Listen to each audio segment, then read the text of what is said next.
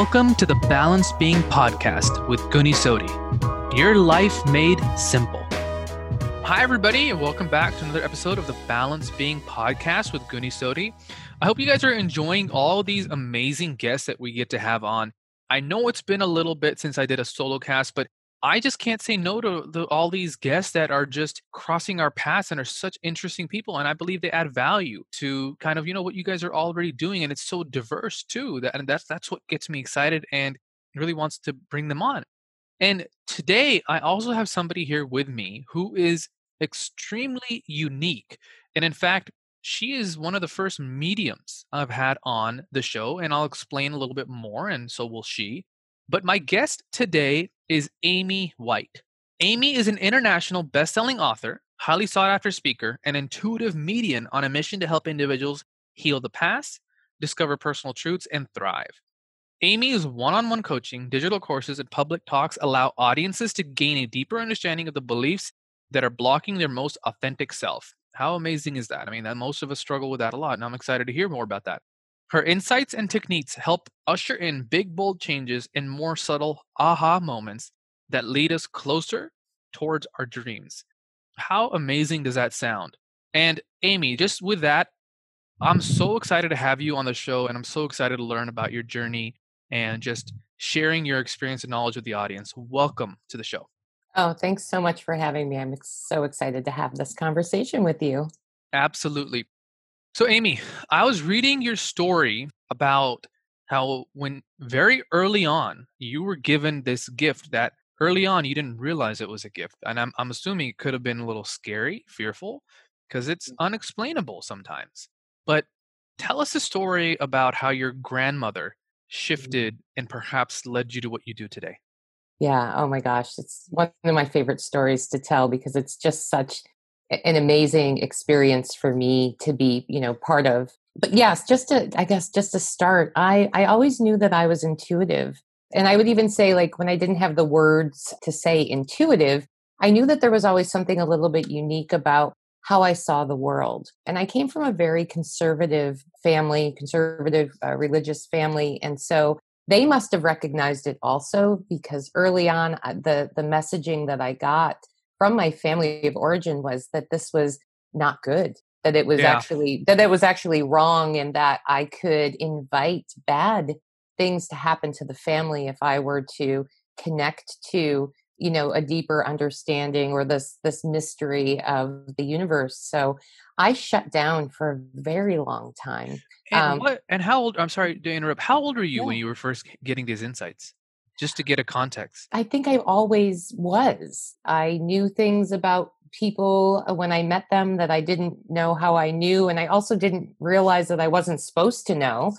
And so I think that, again, scared my family, and then in turn scared me. But even as, going through middle school and high school and, having conversations with my girlfriends and being able to just share information with them about, oh, this person likes you, or, hey, I think we're going to do this weekend. And then it turns out that we did, things that were just kind of fun. A lot of it was, I always wrote it off as coincidence. I would think about someone and they would call on the phone, or I would think about someone and run into them in the store. So it was always there. I didn't embrace it for a very long time. And actually not until really fully late in my 20s, early 30s, when my grandmother passed away. Yeah. And when she passed away, she started to visit me almost immediately. And it was just this really organic sense for me of like driving in my car and all of a sudden being like, oh, grandma's in the seat next to me. Or I would be cooking in the kitchen and I could smell her perfume. Wow. I could feel her presence. And it wasn't even something that I questioned. It was just like, oh, grandma's here. And as I started to explore that, I became more and more comfortable with the knowing that I could make those types of connections, even if it was for my own good, just for my own process, as life will sometimes offer up. I think the bigger experience for me was then to be able to have the confidence and the trust in it to share it out into the world in a bigger way. And I really think what you said earlier, your grandma gave you that comfort. I think maybe it was because of that you're like, okay, I think this truly is a gift. I can either look at it in fearfulness, or I can think that, wow, I could possibly help people. It took me a while to embrace it. I was much more willing to embrace the intuitive side of me where I could tune into, the infinite wisdom and help guide my clients that way. Yep. But I often tell the story that my road to professional mediumship was about a 3-year contract with Source, where Mm, I continued to do this negotiation of I don't want to talk to dead people. I don't want that. I don't want that to be part of my life. And, my guidance kept coming back and saying, you really need to be doing this. And so I was able to set some boundaries and set it up in a way that felt honoring to me. So one of the biggest parts of my contract is that I don't want to walk around the world and channel everyone's dead relatives. Like, I don't want to be that open portal. It feels to me like that would be a very challenging way to live my life. And so I'm able to set boundaries both on the physical side, on the human experience side, as well as on the spiritual side to allow wow. those connections to happen when I invite it in, you Wow. know. So it's pretty powerful to be able to do it that way. And I would imagine that you probably get a lot of requests. Just recently, one of my really good friends, he passed. It's been about a year, and his sister just, obviously took it the hardest. It was unexpected. That's one of the main reasons. And she wanted to do what you're talking about. And she asked me my opinion because my brother had passed. And it's a tough one to answer. I'm like, I don't know. I mean, according to the soul has passed, and maybe you want to let the soul do its thing, but that's your call. How do you deal with that sometimes when you just see the emotions on family members and maybe that's the final closure that they're asking for? Yeah. It must be a tough one. Well, it's very powerful for me, and I'm just in deep appreciation for being able to do that work. One of Wow. the things that I feel works, it keeps me from getting too connected into the story, is that I'm able to really create that separation and set the boundary of I'm really just the channel and the messenger. I don't get caught up in the actual story. So for me personally, when I'm doing the work, it allows me to be sort of neutral when I'm sharing the information. And I think that then it also allows me to share the most powerful truth of what's being communicated without using too much of my own filters. Gotcha. It's very powerful. And often when people come to me, it is for that closure. Yes. It isn't for the person who's transitioned into the non-physical, because once they've gotten into the non-physical, they're in wholeness. So no matter how they passed, they come into their own wholeness. But for the Mm, person or people who are here left behind in the physical, it's very powerfully healing. I deal with a lot of clients who are working through death by suicide of a loved one or a friend. And so for me, that's some of the most powerful work that I do, because I'm wow. actually able to bring some understanding to, very often a situation that feels like there's no answers, like, so many questions left unanswered when somebody chooses to pass that way. And for me, the information that comes through and the way that it is delivered really does bring healing to, or at least some closure to the people who are here in the physical. It's amazing work. I'm so fascinated by So powerful. that's gotta be so helpful. And I'm sure the families are incredibly grateful because it's not traditionally you don't find that. I mean, I would almost say go out on a limb and say the kind of work you do is you heard from somebody who did it, who recommends. It's not like you see an advertised on every block. So Right. it's amazing.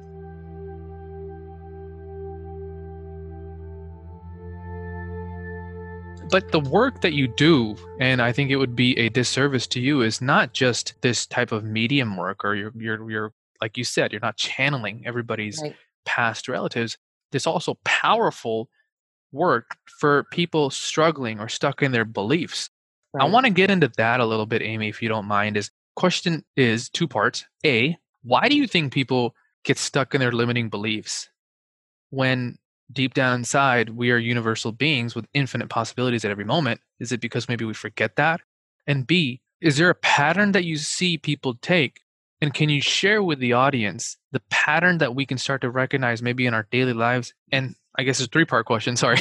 And C, what can we do to take action on it? Because Yeah, action resolves everything. I know it's a loaded question, but I'm just so it is. interested because you're not just here, like you said, channeling people that have passed. That's a Right. part of your work, but I think a greater part of your work, because I read your whole bio, you work with some Fortune 100 companies and individuals, and I'm sure very successful people that are like, hey, and so that's where I'm trying to get at. I'm trying to remember the first question at this point, but So limiting beliefs. Yeah, no, so yeah. the limiting beliefs, like, why do you think people get stuck in that? I mean, I think there's a lot of reasons, right? I'll start sort of in the spiritual realm to say that what I believe and what I've been shown in the work that I do is that we've come into this human experience for the opportunity to bump up against contrast, to create situations for ourselves where we can recognize the this is who we are as a soul truth, and this is who we believe we are in the human experience. And often, when we're young, we're past information from our families of origin, from teachers, from people in authority, positions of authority, that we start to form a belief systems and belief systems about ourselves. Would you, But sorry, would you call that programming, the conscious programming that happens, and i.e. subconscious programming to a level? I would say programming. I tend to like the word conditioning Yeah, more, great. because often it's not done in malice. It's just Correct. that the people who are sharing this information, who are teaching us not just by words, but by the way that they're acting and by the way that they live their lives. It's really this conditioning where, as young people, where we don't have the ability to have the points of reference to tell, oh, this really doesn't feel like it's mine, and this feels like it's mine. We just take everything in, and then through our young minds we translate it into the only way that we can, which is how it is referencing us. So a lot of times we come away with these interpretations of this conditioning to be, I'm not good enough, I'm not worthy, I'm not valuable, my needs aren't important, my opinions aren't important, I'm not strong, I'm not good at math. I mean, there's all of these Yep. things that subtly or overtly we're being shown, and then we create these belief systems based on that. So a lot of times we get into adult years, and we don't even recognize that we're carrying these beliefs with us, because it's just who we believe we are. And I think that awakening that happens for us at all different ages and based on different circumstances, is that point where we start to explore, hey, is this really my belief? I brought up a minute ago, I'm not good at math, because my own personal experience, when I was in ninth grade, I had a teacher who really struggled with the way that my brain processed algebra. And Mm, so instead of, and I'm not like, I don't hold any, grudge or anything against this teacher, but I'm sure she was overwhelmed with the number of students she was teaching. So instead of finding a different way for me to understand how to do the math, she just told me that I wasn't good at it. Like, I mm, just couldn't do math. And so I carried that into the beginning of my career, in where I was in the corporate world. And I remember one day sitting in my office doing some statistical analysis in my head and going, wait a minute, I can do math. yeah. But for 20 years, I believed I couldn't do math. That's kind of the example of how I didn't have the ability at the time to go, well, wait a minute, maybe she's just overwhelmed and she doesn't know how to teach me. I immediately turned it on myself and said, oh, I can't do math. I just can't do math. So, And that was a story I lived with. but that's so interesting because you came to a realization of the awareness. You were aware of that you could do math. Honestly, I resonate with you as well. Yeah. I think it was maybe because of math that we were being taught, to be very honest. doesn't really translate into real world stuff. Right. I mean, Completely. I don't know the last time I used the Pythagorean theorem. Do you? No, I mean, never. addition, subtraction, multiplication, division, that stuff is super important. You do that on a Yeah. daily basis. But Yeah. when somebody comes to you and you see this self-limiting belief, do you sit there and listen to them, ask questions, or how do you help them get over that? The way that I do the work, especially when I do my intuitive work, is I liken it to a coaching session. My role, at least in the way that I'm being guided to do this work, is not to say, okay, here's the three things I can see is wrong with you. And if you go fix those, your life is going to be happy. I tend to ask, questions that will allow people to start to explore. I might say, well, when was the last time that you felt really worthy? Mm, Because I'm already getting the indication that there's some story about worth or worthiness in the client's background that they need to explore. But I tend to guide them to start to that exploration, or a lot of times I'll call it excavation, right? The soul yep. excavation, to get to the root of like, when was the last time I felt worthy? And why is it that I don't feel worthy? What are the things that make me not feel worthy? And what would it look like if I could stand in my value and my worth? And so as we start to explore those things, the stories start to come up where the client will say, oh, I remember this time when my, algebra teacher said X. And all of a sudden, it starts to click. Oh, wait, there is something to explore here. Right. And for me, what I've noticed in the hundreds and hundreds of clients I've worked with over the years, that awareness is key. It's like once you see something, you can't unsee it. And then you have the choice how you want to address it. It's not something that's broken in us. It's not something that's broken in the client, but it's something that if they can explore it just a little bit, peeling back that onion, all of a sudden bigger shifts can happen for them.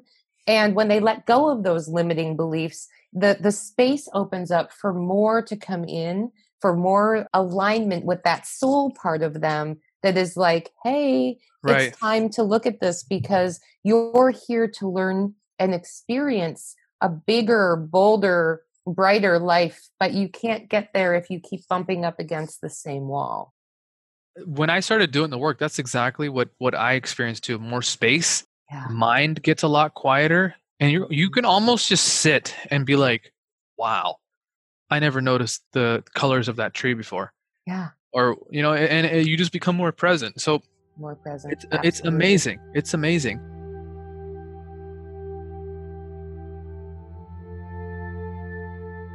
I know you also have this amazing, story with your son as well. Yeah. And that really helped you transition into what you do right now. It led you to write a book, Closer to Paradise: A Mother's Journey Through Crisis and Healing, and you published that, I think, in 2016. How did what happened and everything that you experienced with your son kind of further mold what you're doing for people? Yeah, it's a great question because it all really ties together for me. It's that unraveling a little bit at a time. So, just a little backstory, right? Back in 2011, my son, who was 16 at the time, went through a very severe mental health crisis. And it led us on this 2-year journey through emergency rooms and psychiatric evaluations and suicide attempts and Wow. hospitalization and residential treatment and on and on and on. And it was something that happened for me that felt very much out of the blue. I noticed some, depression and some anxiety with my son, but I had no idea at the depths of which he was suffering and how the break was, happened in like overnight. And so it was really this opportunity. We just talked about having awareness, and these belief systems, because it gave me this opportunity to look at my belief systems really strong, in a stronger way. I looked at identity, me as a mother of a sick child, how society looked at that, mental health, and how people looked at mental health and mental illness, and where there was blame and shame and stigma.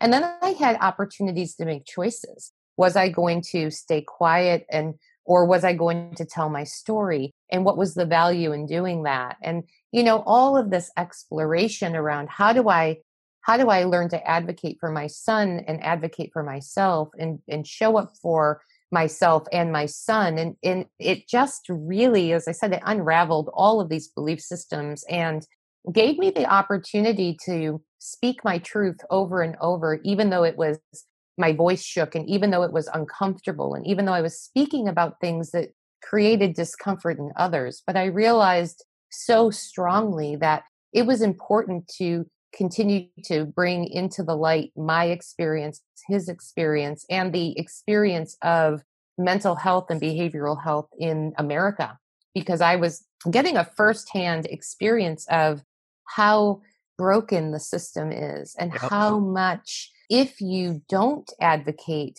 how things can really become harder down, as you move through the process. It can escalate. Yeah, Tremendously. completely. How is he now? He is very well. He is Good. thriving. And Amazing. it's been a really long journey for him. And one of the things that, and it's certainly his story to tell, but I've asked him and I can share this, is that he went through his own awakening during this process too, where he started to unravel many belief systems that he carried with him. It was almost like we were having simultaneous awakenings as we were going through the process. And he is able to really have this awareness and carry the awareness with him of what that journey meant for him and how he can keep himself in wellness. So it's beautiful. really powerful. Beautiful. But the tie is to the work that I do now is that I realize that, as I said, speaking about things that are uncomfortable, even if people don't have the ability to always receive it, I don't think that if I hadn't gone through that with my son, that I would have had the courage to come out publicly with the channeling and the intuitive work and the mediumship work that I do today. So it was a huge gift.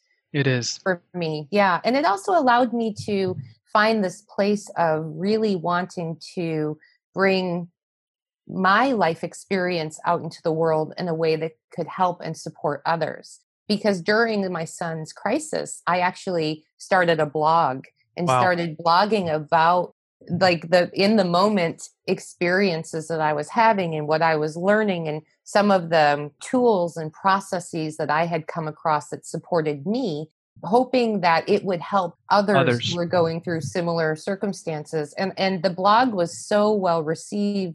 Within months, it was being read in 30 countries, and emails were pouring in from parents and caregivers that weren't ready to tell their story, but were publicly, but were so appreciative of the story being told so that they could see themselves in my experience and know that they weren't alone. That's the most important thing, the community part of it.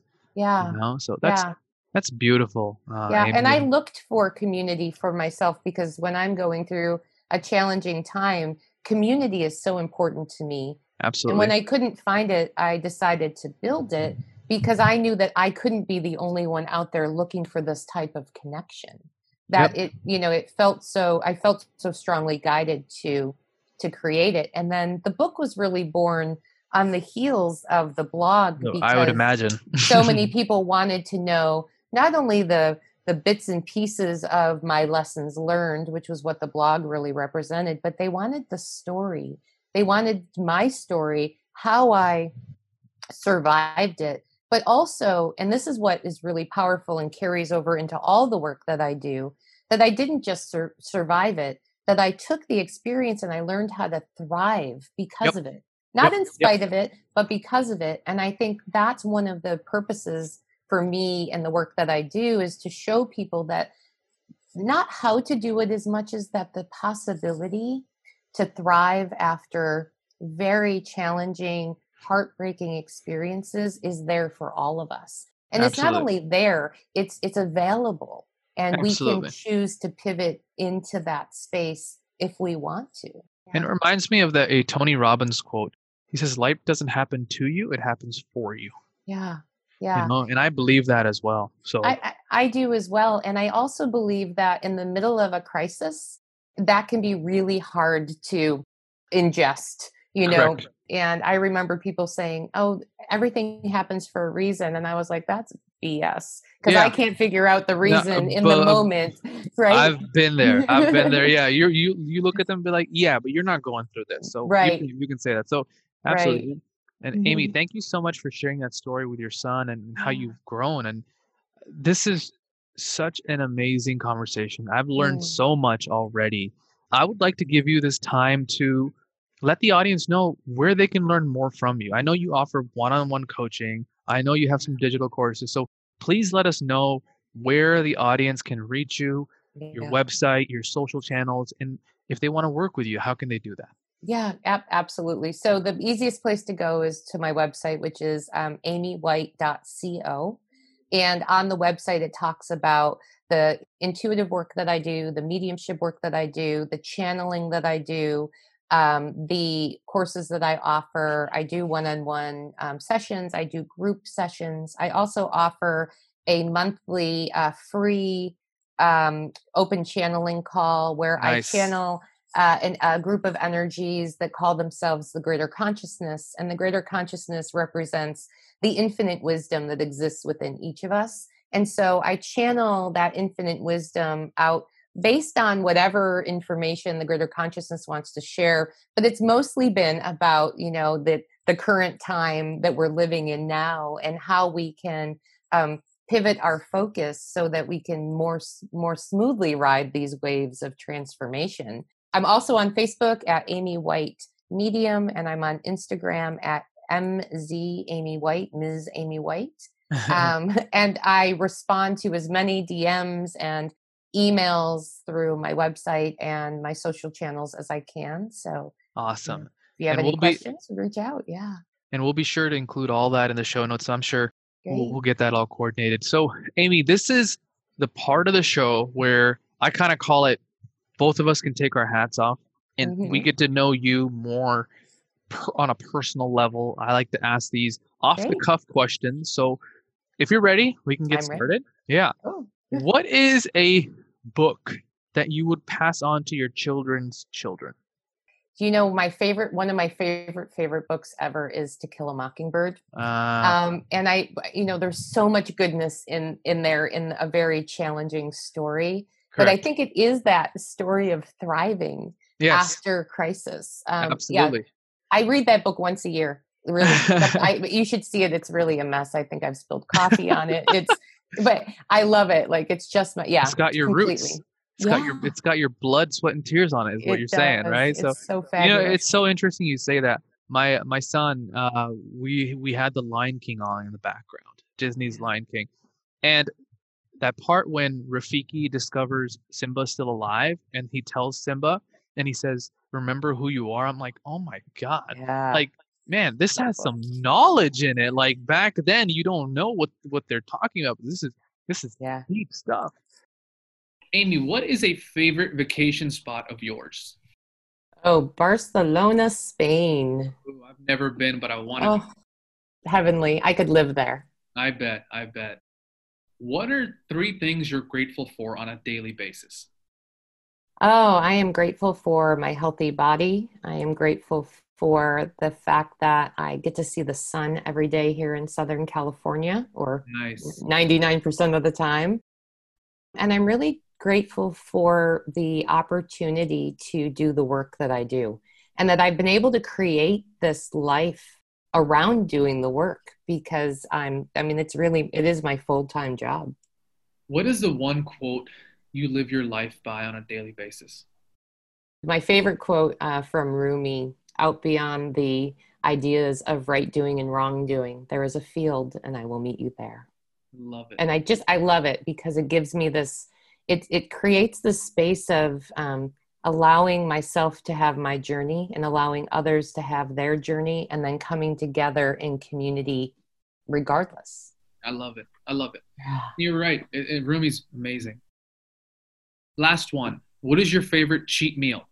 My favorite cheat meal is a double In-N-Out burger, animal style, with fries. In Southern California, you would say that. That's awesome. Well, Amy, it's been an absolute pleasure, dear. Thank you so much for sharing your knowledge, your story, your incredible impact, and it's just interesting, the work that you do. It truly is amazing. And I can just imagine those people that you help find closure. They must be so grateful for that, because you may be their last resort, and I think that's so interesting. And it's a gift. It really is a gift. And I'm glad you're using it. So thank you so much. Thank you. It's been an honor and a privilege. Thank you, everybody, for tuning in to another episode of the Balanced Being Podcast. I hope you guys enjoyed this. Amy just brought her A game. She's spilled all her knowledge. It was extremely transparent, and I just want to thank her for that, and hope you guys enjoy it as well. So thank you so much, and we'll talk to you guys next week. We hope this episode helped make your life simple. It would mean the absolute world to us if you share, subscribe, and let others know about the work we do here. Thank you. And join us next week on the Balanced Being Podcast with Guni Sodhi.